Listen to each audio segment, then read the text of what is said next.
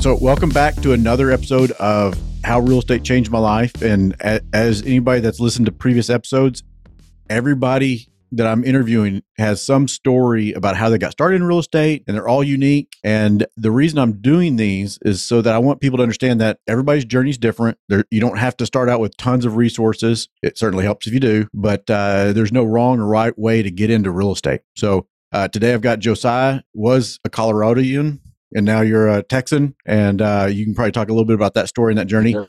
But you're a client on my property management side of the business, and I got to visit with you a little bit about how you got started and what you were doing and your vision and how that all happened. And it was fascinating. I thought you'd be a great person to kind of share your story with other people. So if you don't mind, tell us a little bit about you, and let's get going. Appreciate it, Kyle. Excited to be on here. Thanks for having me. Real estate's been it's been a passion of mine, or I should say an interest of mine, basically my whole life. My parents were very entrepreneurial. They were always buying fixer-upper properties for us to live in. They'd kind of create equity. I don't think that they ever really bought until recently for themselves a new house to live in. So growing up, once I was old enough to start helping my father out, and that at a pretty young age, swinging hammers, mostly probably in my dad's way, but he didn't make me feel that way. Mm-hmm. Carrying sheetrock, helping remodel things. Our house under my parents' roof was always under construction. It seemed like there was always a new project to be tackled, a new thing to do.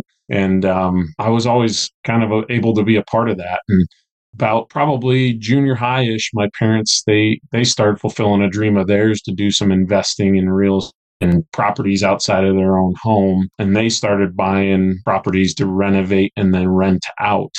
They also did a couple of flips. So I had exposure to that and had entrepreneurial parents, as I said, to kind of encourage me in that regard. I think I was probably in middle school, and my dad, I don't even know what the book was, but he had me read this book. It was full of entrepreneurial phrases and quotes and things. And then a little later in life, probably junior high, maybe early high school, he asked me to read Rich Dad, Poor Dad. And even as a kid, had a pretty big impact on my mindset around money. So anyway, I'm kind of weird. My wife and I, when we got married, I'm married 15 years now.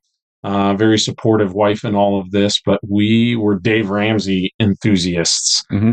And it was a blend later in life between what Rich Dad, Poor Dad, Robert Kiyosaki had to say and Dave Ramsey, which Dave Ramsey would say that stuff's oil and water. But I think there's a happy medium there. So, but what's funny is everybody quotes almost both of those authors. Everybody's Rich Dad, Poor Dad. Right. Dave Ramsey comes up a lot too. And I'm in line with you. I like both. The Dave Ramsey, right. I like the, pay down debt, live frugal, but I love the Robert Kiyosaki on you can afford these things. You just have to figure out how to afford them in a smart way. And it's an abundance mentality. And I think Dave Ramsey, it's not an abundance mentality. It's not a scarcity, but it kind of is a scarcity mindset that he puts into like almost a fear into his readers. And Robert Kiyosaki's like puts in passion into his readers. Let's put it this way. I've seen a lot more rich people come out of Rich Dad, Poor Dad than I have Dave Ramsey. Like you can't save yourself to rich is a quote that I keep hearing. So that's great that you got the same couldn't agree more books and stories. So what did you do? What was your first thing? How old were you? What was your first endeavor? Blessed at a pretty young age as an adult. I got married in 2008. And I think through being with my wife, dating, and then also early years of marriage, I was always talking to her about how at some point in our lives we're going to be doing real estate. And I was always just kind of prepping her, flipping. But anyways, fast forward about 6 years, I was blessed to have a good job for a while, working with two really good friends of mine. And rather than setting money aside for thrown into a 401k account or an IRA or whatever, my wife and I agreed that we'd start setting money that we eventually used as a down payment on our first purchase, which was a town in my hometown in Denver, a suburb of Denver more specifically. But that was in 2014. So married in 2008, we finally took the leap in 2014, bought a townhome. Fast forward a little bit, Denver appreciation, market appreciation there, that served me well. Was able to buy a second house a few years later. Was that with new money or was that a cash out refi? 2 years later it took. Okay. So it was hard earned, hard saved money to get another in the next house. But through that time, I viewed real estate really as just what I meant to be comprised of. I thought I don't want to do the stock market thing. Even that never really did. It'd be really cool if I could have 10 houses by the time I'm 60 or 65 and have them paid off, and that those would be my retirement, basically. And so that was even sort of, you're talking abundance mindset, scarcity mindset. I see now how even that was somewhat of I wasn't thinking big enough. I was just kind of going, I'll keep doing the job and that'll be how I save and that'll be the retirement thing, but still thinking about how when I'm in my 60s, that's going to be what I'm, leaning on. As time went on, though, properties, I started just going, there's other people in the world. There are people, real estate moguls who came from nothing. Like I came from no money, no trust fund. My folks, I never went hungry one bit, but there was never a ton of extra for us. And so how'd they go do this? Somehow they're doing it. So I want to be one of those people to figure it out. So I started looking out of state. In 2018, I made the decision. I'm gonna come hell or high water. I'm gonna figure this out, and I'm gonna go all in on real estate, and I want to scale it. And you did get a lot more properties. Go ahead. And you did. And this is a fun story to listen to. So how did you make that happen? Because you're in a different state. How did you figure out where to buy and how did you finance it? Yeah. So I connected with an acquaintance in Denver who was actually buying a lot of property in Memphis, Tennessee. It lit a fire under me. It was exciting to kind of realize prices out there that are a lot more affordable. At this rate, my limited mindset was, buying this way to realize there's property for cheaper in other places in the country. I could do that. So I ended up selling what I had in college. Those properties I did buy appreciate significantly over the years my wife and I owned them. But we went ahead and pulled all that money out of the Colorado market that we were in, and I leveraged one sale of one house into the purchase of 3 in Memphis. So that felt good. It was exciting to go, man, I had one. Now I took the proceeds from the sale of that one and it's 3 now.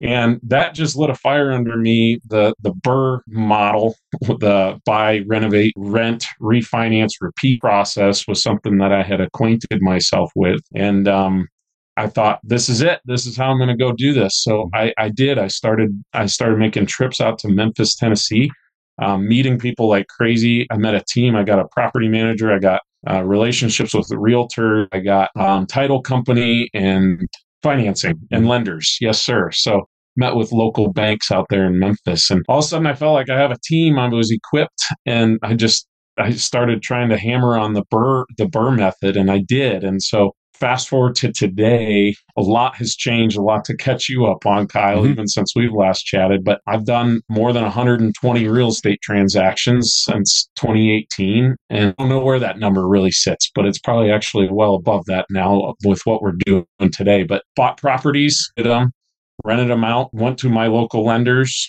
got that money back, and reused it. And I was doing that as a side gig to my job that I've had for the last 15 years, which until recently, June 30th, 2023 is the day I left the job that I never thought I'd leave, to be honest with you. But now I'm all in. I bet you're a little nervous and excited at the same time. That's a good way to sum it up, man. Yeah, maybe real nervous and very excited. So it's my business partner who you've met, Jim. We met you and we went golfing. You toured us around your neck of the woods out there. Yeah. Yes, sir. Yeah. So he and his wife, myself, we've pulled the ripcord, and now we no longer have the day jobs, and we're off time doing real estate. And so what does that mean now? Just doing the exact same thing, just local? Pretty blessed, man. What I did do with the side investing, in addition to my day job, what it's enabled me, those properties, that endeavor for the last 5 years has set me up to now leverage that into the freedom to leave my day job. And I have a few years to get these businesses here in Texas off the ground. We have enough money through what I have done in real estate investing to kind of set us on a path to get these businesses off the ground. So what we've done, I've moved from my home state of Colorado, moved out here to West Texas. That was a product of opportunity. We really like what property costs out here in West Texas. And in the tenant class, the people that are primarily renting our houses, we're just finding them to be quality people who care about our properties and are treating them with respect. And that's been big difference from what I was experiencing in Memphis, if I'm being honest. Okay. Yeah. So excited about that. So what we've done is we launched a construction company. My business partner, Jim, he's been running a custom home building company and also does high-end renovations in Colorado for the last 4 or 5 years. And he was crazy enough to sunset that and walk away from that and move down here with me and go all in on this together. So we're bringing his skills, his knowledge to Texas, and we're our own construction company, which is super helpful for all the distressed houses we're buying. And we're building relationships, networking like crazy, and trying to create a steady flow of deals to purchase on the investments. So we're getting into flips, which is not something I'd been doing a lot of, but our company needs the income from that. So we're doing that. We're our own construction company. We have our eyes set on following Mr. Kyle McCaw and having our own property management company. It can be good. It can be at stressful. Some point here. Yeah, it's a be careful what you wish for sometimes when it comes to property management, but it's a good business. Well, I'll be picking your brain more on that front. I'm an open book. For sure. You come to town, I'll show you everything. There's no secrets with me. I'm a pretty open guy. Like I want everybody to be successful, and if I figured out some equation, I'll share it. I'm a Elon Musk when it comes to sharing what knowledge I get, because I think I'm an abundance mentality kind of guy. Love it. I love it.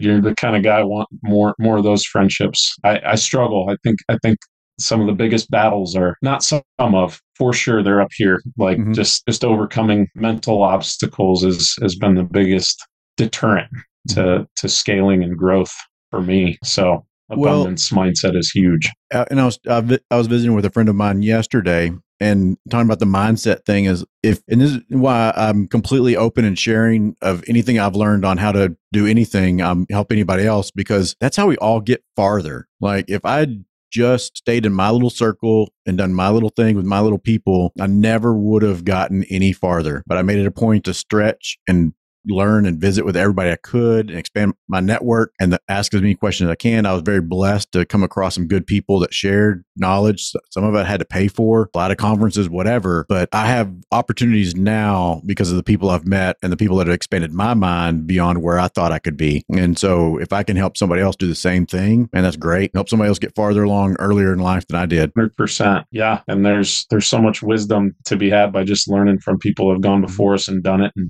gone through all the hardship, learn what works, what doesn't work. And I really hope to be that for as many people as possible as well. And have been blessed to be able to be so, but that comes on the heels of a lot of other people that have been the same for me. And I think that's a fun commonality with real estate investors is everybody loves helping others. That you just don't see that in a lot of other industries. And that's just kind of a neat thing. I think it's because you can't buy every house. And you can't do everything at the same time. So there's, I may be super hungry for houses, but if I can only pull off 3, there's going to be 2 or 3 more that I saw that I just couldn't pull the trigger on. And that's how I ended up with one of my properties, is because it was something you just weren't ready to pull the trigger on because you had other things going on in life. And that's how I ended up with one of my properties I've got as a rental in Haltom City. Plenty of sharing in this world. I've been meaning to follow up with you. Has that been a good one for you? That one, so I had a contractor challenge.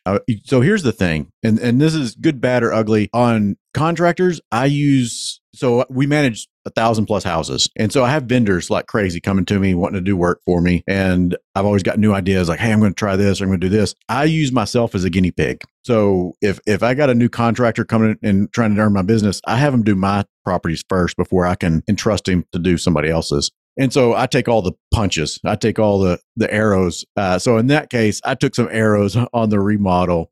But the thing is I'm still in equity. It's all fine and dandy, but it took a little bit longer to get the rehab done. The quality wasn't where I wanted it to be. And I had a model. I was going to turn that into an Airbnb, and I'm trying something new where I mentioned that I'm doing things on me and experimenting on my stuff before I roll it out. But we're doing a room to rent model on this house. So I'm renting the individual rooms out versus the whole house at once. This house is not set up to be the perfect example, but this is the example that I have to work with to kind of work out the kinks of the system. So right now we rent each individual room out, and I don't have them all rented yet, but I think they will be. But it'll cash flow. I mean, it's a fun project. And the thing is there's a huge demand for affordable housing, and it's shocking how much of somebody's income it takes to rent a home or even an apartment nowadays. And so, there's really no stigma on a bunch of, if you move to Dallas and I moved to Dallas at the same time, like, hey, we could split a place. Well, I think today's world, people aren't as good at connecting. So they look to rent a room somewhere instead of like, hey, I'm going to call Josiah and see if he's got an extra room. Like, I rented a room from a buddy when I moved to Dallas. So, it's a lot bigger opportunity out there than I think people realize. And so I can rent each room out for a little bit more than I would if I rented the house. And I'm providing an opportunity for somebody to live in a safe, secure place with a good square footage. And that place has a hot tub. Probably shouldn't have a hot tub there, but it came with one. But it's a great location. So it's going to be a fun project. So ask me in 6 months if that was a fun, good endeavor or if that was a learning lesson to not do. But I think it's going to be a good one. I'm pretty excited about it. I've done it on another house before and had good luck. We're going to see. 6 months from now, ask me. Well, I love it, man. That's a model that I have a ton of interest in. And here we are, the perfect example of how fellow investors can learn from each other, because here you're going for me doing something I'm interested in trying out. So I'll learn from you. Well, there are several big companies that are trying to do this nationwide. And I think they've been fairly successful. And I'm like, I want a piece of my pie. I mean, why all these big guys get to do all of it? I want my piece. So I'm going to try it out, run a couple of my houses through it, and then, expand that model out. Give me an example of a deal that didn't go the way you thought it would, just because we want to share everything. I have a lot of those, actually, Kyle. I could give plenty of examples. But that's a good thing because you're still doing it and it didn't scare you off. Yeah, I think it's perseverance. It's, I had one of my early deals. This was when I was just wide-eyed and just learning all this stuff. But I bought a property out in Memphis, one of my early ones, spent a whole bunch of money renovating it. It cost way more than what I thought it was going to, what somebody that I was leaning on to help me told me it was going to cost. Ended up spending probably 30% more than expected. Finally, it took, and then I'm carrying costs associated with it. Yeah. And was just on the brink of finally getting it ready to rent when a huge rain came and flooded the basement of this house and forced me to redo brand new flooring I had just put in the basement, cut about the bottom 2 feet of the drywall around the whole house out. Replace that drywall for 2 feet, replace the baseboard, repaint. So I was already getting hurt pretty bad by that one when this occurrence happened. And then I got to have a fun experience with insurance and how all that plays out. But the good news there is that I still own that house today, and it's probably worth 1.5 times more than what I paid for it back. The cool thing about real estate is I feel like if you can survive, you'll end up with a winner. Yeah, it can be a long-term gain. Yeah, another one. We're in the middle right now. We bought a house that we figured we'd be carrying costs associated with the process for about 5 months. We are now 13 months in on that. That is still going today. It's a project out in Midland.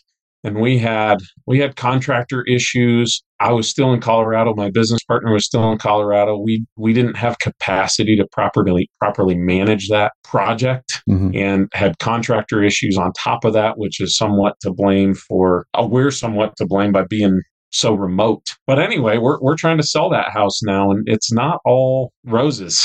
We're 13 months in on something we thought would take 5 months. Yeah. So, and something I see a lot when people bring properties to me saying, "Hey, this is a good deal. Should I buy it?" And they're seeing all the sexy, BRRRR stuff. You're buying discount, you fix it up, you rent it out, and you call it. The thing is a lot of these people are bringing deals to me, and there's not a lot of equity after the rehab. There's just not much, not enough to really justify it. And the thing they don't think about is like, well, there might be a sewer line that's collapsed.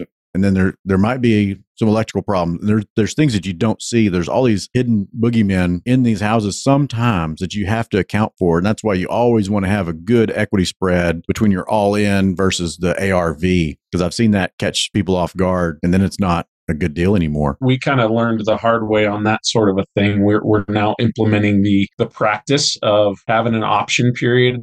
For every property we go under contract on, we pay the extra little bit of money for an option period, giving us the chance to back out. And during that period, we're sending a plumber to camera the lines of the sewers. each time, just to see if the sewer is good or if it has collapsed, because we suffered the consequences already by not doing that. And that was about a $9,000 bill that we weren't planning for when we found out the sewer was in fact rusted out and collapsed. So yeah, there's a period of time where those, at a certain age, you just assume that's going to be bad if it's not replaced.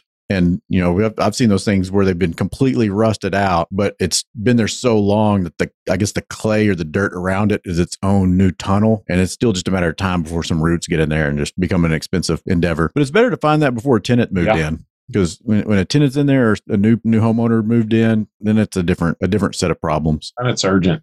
Mm-hmm. Yeah. I've got one right now in Wichita Falls, and that one I put the tenant up in doing a hotel for a few days while I had everything rerun. Fortunately, it's a pier and beam home, which I love working on those because it's real easy. My plumber doesn't have to dig tunnels or tear up the floor too much. He can work underneath the house, but that gets expensive if it's not controlled well. So what are your favorite ones? Yeah. What are some of your favorite wins that you've had? Something you can brag about on the golf course? Well, you being familiar with the Burr method, just the quick summary there, the goal with buying a house distressed, doing the repairs needed on the property, then placing a tenant once it's all finished, finally going to a bank and putting a long-term loan on it. The goal there is, of course, to try to get all the capital, the cash, the investment back out of the house so you can reuse that money. Well, one of the properties I did in Memphis and been blessed to have succeeded at this a few times. I bought a house right as COVID was all unfolding. And there was so much uncertainty about life at that time, finances, the direction of the country, what was going to happen. And I was under contract on this house, felt like it was going to be a good buy, just kind of made up my mind that I was going to follow through with the purchase and felt like I was getting a good deal. Thing ended up appraising after all was said and done, did the repairs and everything for all my money back, but an extra $12,000 out of that deal from the bank. And was able to then leverage that into, of course, more properties. But successfully burring infinitely where you get all the cash out is probably one of the most satisfying things. But recently, we've been doing this now really hard since our goal is to buy 60 properties in a calendar year. So that's 5 a month. Thus far, in the last 6 months, we've managed to get our money back out of each one of those purchases to the tune of 30 deals that we've done. That's an impressive, just this month. And so when I ask people, what do you like listening to on this podcast? And they're like, I want to understand more, like real, like how do you execute this? I think what you just told me is something everybody wants to know. Like, how in the world did you get all of your money back? So can you walk through one example from beginning to end as if I've never done one before? You bet. Yeah. So I think the real key here is being disciplined with your numbers and your analysis. So where I've gotten in trouble is by being lazy in that regard and not really putting everything into a spreadsheet and being disciplined enough to go through with a fine-tooth comb and account for all those costs that you might anticipate or that a property is going to have. So that's one of the keys for us is Jim and I, my business partner, we're being diligent to get into our spreadsheet. Here's just a property that we might get presented with. We think we could buy it here. Here's what the renovation is. And when it's all said and done, when we've plugged in all the numbers and all the details on what that cost is, it's reverse engineered at that point. It went from here's what we think we can buy it for to now we've plugged in all the numbers on the renovation and we get a max allowable offer as a result of those numbers. And so now we go back to the seller of the house and we say, hey, we know you could go somewhere else, but here's our number. Here's what we can pay you. And no hard feelings if it doesn't work for you, but here's why. And we like to share why our number is what it is. And we're pretty open with the sellers about how we came to that number and sharing. We got to do this to the house and this to the house and all these things, they add up to this. And then we plug in our carry costs. So I really feel that underwriting is the key to a successful BRRRR.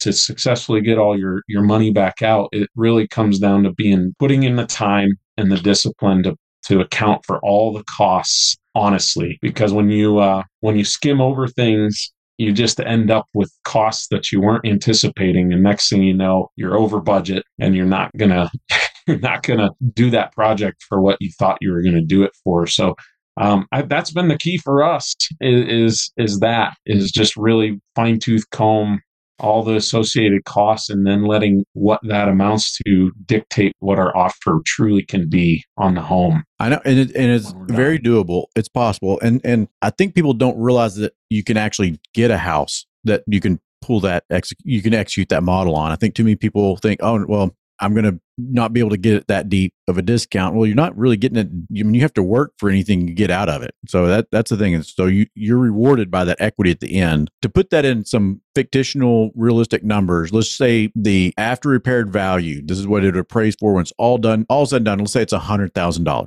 You know that when you go to the bank and do a cash out refi or rate and term refi, at the end of the day, once it's a beautiful home, you need it to be below $80,000. Is that kind of a ballpark number that you go for, or is it even less? No, that's pretty valid. Okay, so then you got to figure. So that's your number you got to work off, that 80,000. Now you got to figure out. Well, I've walked this house. I've got a pretty good estimate that this is going to be just to make it easy number. Let's say it's $20,000 in work, and then so now you're down to 60. What you can offer. Then you're like, well, my financing and my carry cost, if you're financing it, let's just say it's another 5. So now you're from 60. Now you're down to 55,000. 55,000. And your closing costs, things of that nature. Let's say it's another 3,000. So now you're at $52,000. That's the number that you can offer. And this is real world. You can offer $52,000 on this house. Go close it, borrow money, carry it, rehab it, pay the contractors. You're going to be all in at $80,000 when you're done, and it's a beautiful home, back to perfect. And you go to the bank because now it's worth $100. So you've earned $20,000. That wasn't free money. You earned it. You go to the bank and you say, Mr. Bank, I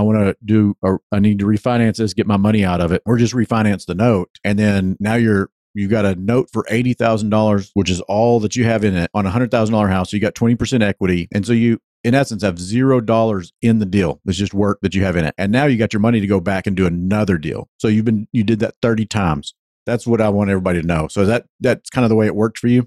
You hit the nail on the head. Yep. Yeah. And you have to be disciplined. I mean, it's so easy to pull the trigger on something like, well, it might be 85% that I'm paying. Like I can pay a little bit more. Like, and then that's what comes back and bites you a little bit. You just can't let it get too far away from you. And sometimes the market plays in your favor. Sometimes it doesn't always, when you can't predict 100% what the value of that home is going to be, 6 months down the road. But you have a pretty good idea. 100%. And that all of a sudden for us, just 6 months ago, I was still working my full-time job where there's income coming in for my life from that job that was not real estate investing. And the same was true for my business partner, Jim. We had these other income streams where if we failed to complete the BRRRR process to the tune of getting all of our money back, it wasn't the end of the world for us at that point, because if needed, we didn't like to have to do it, but we could say, hey, look, we came up a little short on this. We need to put some of our own cash back into this. And we would do that. Well, now that we've pulled the ripcord and changed our whole lives and come down here to launch these businesses and do this as an all-in full-time endeavor, suddenly those incomes that we had are gone.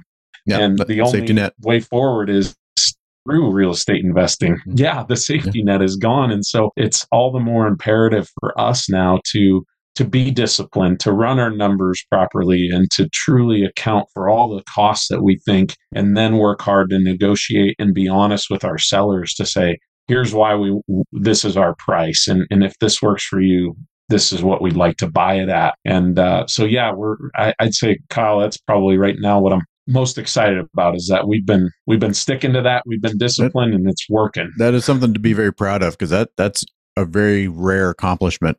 The other thing that I forgot to mention is the rental rate. So you got to make sure, hey, I know what it's going to rent for. And that number should cover PITI, principal, interest, taxes, and insurance on that property minimum. I mean, then you've got maintenance, maybe you have property management, then you've got capital expenditures, maybe roof blows off in a storm. So you got to have, kind of build up a nest egg for that. So there's a lot of other little expenses that catch you off guard later when you hold it as a rental. But then there's so many benefits that we could go into about owning it. So yeah, there's a whole lot involved. And, the rental rate, what you rent that house for on June 1st is sometimes very different than what you rent it for on October 1st, because everybody's right.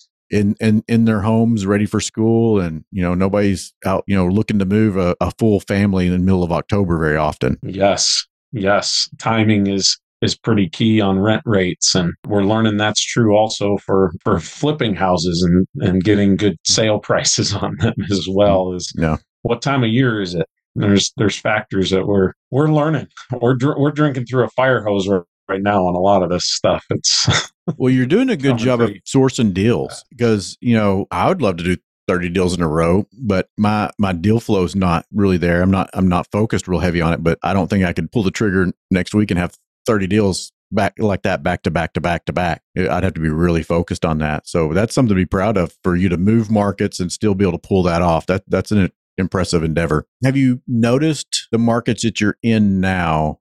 So you're in multiple markets. So is there a big difference? You mentioned earlier that the quality of tenant may be different, but is there a different, like, what do they like to live in? Is it 3-bedroom, 1-bath, 3 twos? Are there big yards, no big yards? Like, is there been a big difference in what you look for in purchasing from market to market? Yeah, a lot of what's impacting this is not so much what our, and this doesn't maybe sound great, but not so much what our tenants want so much as what do we want as the investors holding on to these properties. Mm-hmm. And what we're seeing out here in West Texas is you're going to be shocked. Everybody's going to be shocked to hear this, but we like 3-bedroom, 2-bath ranches. Everybody's going to be shocked to hear that. I'm just kidding. Everybody would expect that probably, but those are just sort of a sweet spot for. They're really versatile. You can get somebody that doesn't need 3 bedrooms, but they're happy to have a 3-bedroom because it gives them an extra room. Or it is a family and it's a family with 4 kids and the 3-bedroom's a little tight, but they can still make it work. So we're liking that. The rents are pretty good. It's a pretty drastic drop from that to a 2-bedroom, 2-bath or a 2-bedroom, 1-bath in rent value. So that's really what we've fixated on. This is something I'm loving. I'm a really extroverted, outgoing person. So one thing I'm loving about West Texas is being in these smaller towns that we're in or that I'm immersing myself in. Mm-hmm. It's fun to be known and get to know a community and just be driving on the road and see people and wave. And coming from Denver, that's not something that, it's a rare day when you're on the road and see somebody Well, out here, I can't avoid it. Yeah. Well, you're obligated to wave at everybody when you pass paths down the highway. That's just a requirement. Yes, it is. Yeah. So one thing that we're finding is as people get to know us, we're having some conversations about, do we want to try to have a more diverse offering of rental properties just to fit the need that various people have? Because as people get to know us in these small towns, which is really fun, I'm getting phone calls from people saying, "Hey, I'm hearing that you guys are doing this and you're providing clean quality rental properties. Do you have something like this for us?" And we're looking at each other and my business partner in the eye going, well, maybe we need to really try to buy a 2-bedroom, 1-bath every now and then, or a 4-bedroom or 5-bedroom every now and then, just to kind of fit the needs that some families do have. I don't know that I would do that if I was in a big city in Denver, but out here, it will be we're thinking it might be beneficial for us to just be able to have the options for the people who are getting to know us in these small towns. So do you find, there's 2 things. First of all, I love the small towns. I love it when I get the opportunity to run out to some of these outside the Metroplex, because they have the best restaurants. Like, they have the best hamburgers. It's not the chains, but that's not as important as, do you find the tenants are less transient in these communities? Do you think that, like, for example, if you were to go get a 4-bedroom or 2-bedroom house, which in DFW may not be as attractive because it may sit vacant for a little while, do you think that the tenant base that you have in the smaller communities stay in a home for a longer period of time so that you have a shorter vacancy rate or vacancy period? I would say that it does seem to be better than my experience. For instance, comparing it to Memphis, my experience thus far is yes. I think that we're getting tenants who are staying in it for longer periods. So I like that about it for sure. And yeah. And again, it really feels good when you get a call from somebody saying, "Hey, so-and-so gave me your number and said, you're the guys to talk to about a house. I'm looking for this." It's really fun to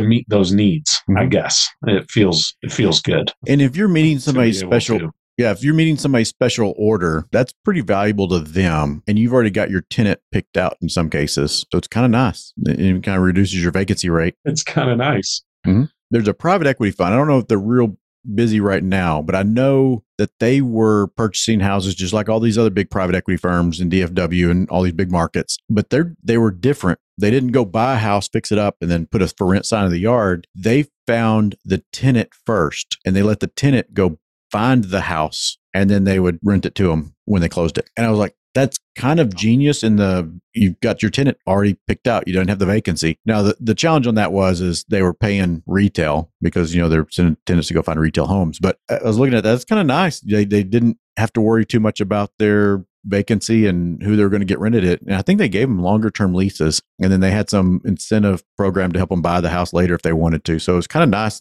in their way that they were keeping those tenants longer. So if the tenant gets to pick out their home, they're less likely to go look for another home to pick out. So I can see that being a benefit. That is so cool. I do too. Well, it's funny you mentioned that. I was talking to your friend who I know him because of you, but Chris Kratz. Yeah, he's a machine. Who is helping us. he really seems to know his stuff. So we're grateful to you for connecting us to him. But he called me saying he's got just a great renter in a nonprofit organization, and it gets my wheels turning because I love what you're saying. That type of model where you find the tenant first and then go find a property to fit. That's an interesting approach. And that one, a quality tenant. Yeah, that specific situation is something that we're really, I don't know if you want to say passionate about it, but really, I just feel like I need to find somebody to buy a house for this nonprofit. And we've managed several of their homes that they rent already, and they've been amazing tenants. It's a nonprofit that there's a couple that we work with. One of them, this one's a Forgiven Felons, I think is the name of it, Freeman group. And what they do is they help people transition from an incarcerated life back into the world. And they found that if you provide a better community for them and resources, they transition better and then they don't become repeat, tenants to the prison system. And it's a fascinating success rate that I've seen with these. And they have actually been the best tenants that we've had. Like it's just, it's wonderful. They have a really good support group. And the thing is they can't pay an arm and a leg for rent. They have to pay kind of market rate. But the problem is where they need a house right now because they need it to be near all the other homes, the rental rate versus what we could purchase a house for is not it's not traditionally a great return on somebody's investment. So we need somebody with a little bit of a vision of, hey, not only do I want a safe, good investment but I also want to do good in the world and help people. And so that's who we're looking for this nonprofit group, is to find somebody that's got matches their passion and what they're wanting to do in the world and match it with a good investment. And financially, there are better investments, but man, is there better investment than investing in people? No, I love it. I think that's awesome. I told Chris we're not probably presently a good fit, which bums me out. But I've got some friends who they've been working with a nonprofit in Omaha, Nebraska for sober living. And they have a certain criteria the nonprofit does, similarly to what you and Chris had shared with me about this, for the type of home that's a good fit. And so they go out and they specifically look for homes like that to purchase. And a lot of their tenants end up being this nonprofit for sober living groups. And it's just a really neat thing because they're scratching each other's back, if you will. And you end up with, it's neat and it motivates me. And I think that we're looking for something to that effect to kind of hitch our wagons to out here. We're early out here, but nothing's better than helping people, like you said. So we'll get into equity, kingdom equity there, which is there you go. So there's so many ways that you could be so helpful to somebody by something you were going to do anyway. Landlords are not evil people, and I'm going to go through my clientele list, and I'll tell you 90% of them, maybe 80. Like they care about the people that are in their homes. Like they want to make sure they have a wonderful home to stay in. They want to take really good care of it, provide not just a safe, secure home, but somewhere they can be proud to live in. And so that's a reoccurring theme with landlords because all of the landlords at one time rented probably. I've rented in college and I rented after college and I wasn't a bad person. So, and I appreciated landlords taking good care of the properties I was in. So just because you end up being a landlord doesn't make you evil. So there's a lot of good people out there that want to share and provide for other people. Agreed. I love that. When you're in this world, there's so much to do with networking and just finding people. And when you're looking for people, when you're looking for good contractors, and you start to find, when you find a good subcontractor who's going to go do some work for you, and he proves to be good, chances are the guys that he's friends with that he can connect you with are also going to be good. Yep. And have a similar moral compass, and the desire for similar quality and all that. And I'm just finding that that's true in so many aspects as we delve in, through my journeys. I met you. Yeah. And you've connected me to other people, and go figure, the guys that you've connected me with are also great guys and great people that we get to work with. And so, yeah, it's like a family tree or something, that there are a lot of good people doing this stuff, and finding them and connecting is helped us grow a lot. And it's been really meaningful. It's been really fun for us to make those friendships and connections. Yeah.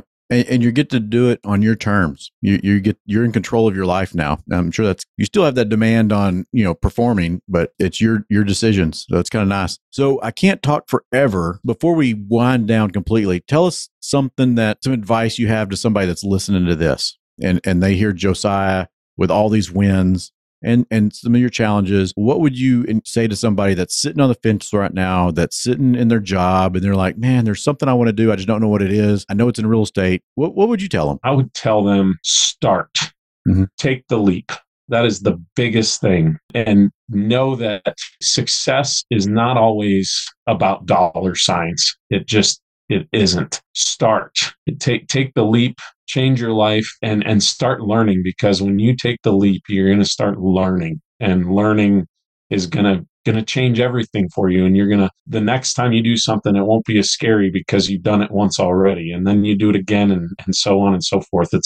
It's an age old thing, but I feel like here in the real estate space, people just worry too much about all the things that could go wrong. And I'm not unique. I didn't come up with this phrase, but I sure repeat it a lot. I don't know who to give it credit to, but we worry too much about what could go wrong, and we don't think enough about what could go right. And just have an experience and taking that step to do it, to start, to buy the house. If you break even or even lose some money on it, I guarantee you what you will have learned will impact your journey in a way that's going to be so beneficial. So take the leap and enjoy the ride.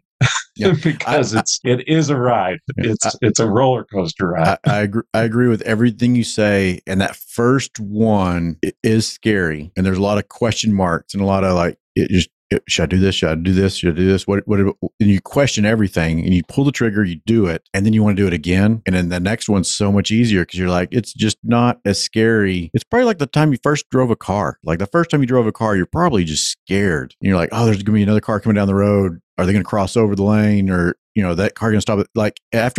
Now you don't worry about it because it's just old hat. You're good at it. You've been in there. You've done the reps. You're an expert. And I think it's the same thing with real estate. And the thing is it has such a positive impact on your life and the lives of people down your family tree also. Yeah. I'm hopeful that that's going to be there. I'm pretty sure it will be, but certainly that's the carrot that hangs out there. That's super exciting about how we can change our families' futures as well through this. Piggybacking, I know we got to cut it short, but taking that step and taking that leap, I think it's that mindset stuff where stepping into scary and fear and overcoming that. I'm still dealing with it today. The last 6 months of my life have been tumultuous, and I'd be lying to everybody if I said I wasn't really stressed out a lot, which has come with a lot of prayer and trust and leaning on the Lord and my family and my beautiful wife to help me get through all of this. But ultimately, big changes are on the other, or exciting things and success is always on the other side of hard. It just is. You're never going to experience something new and massively different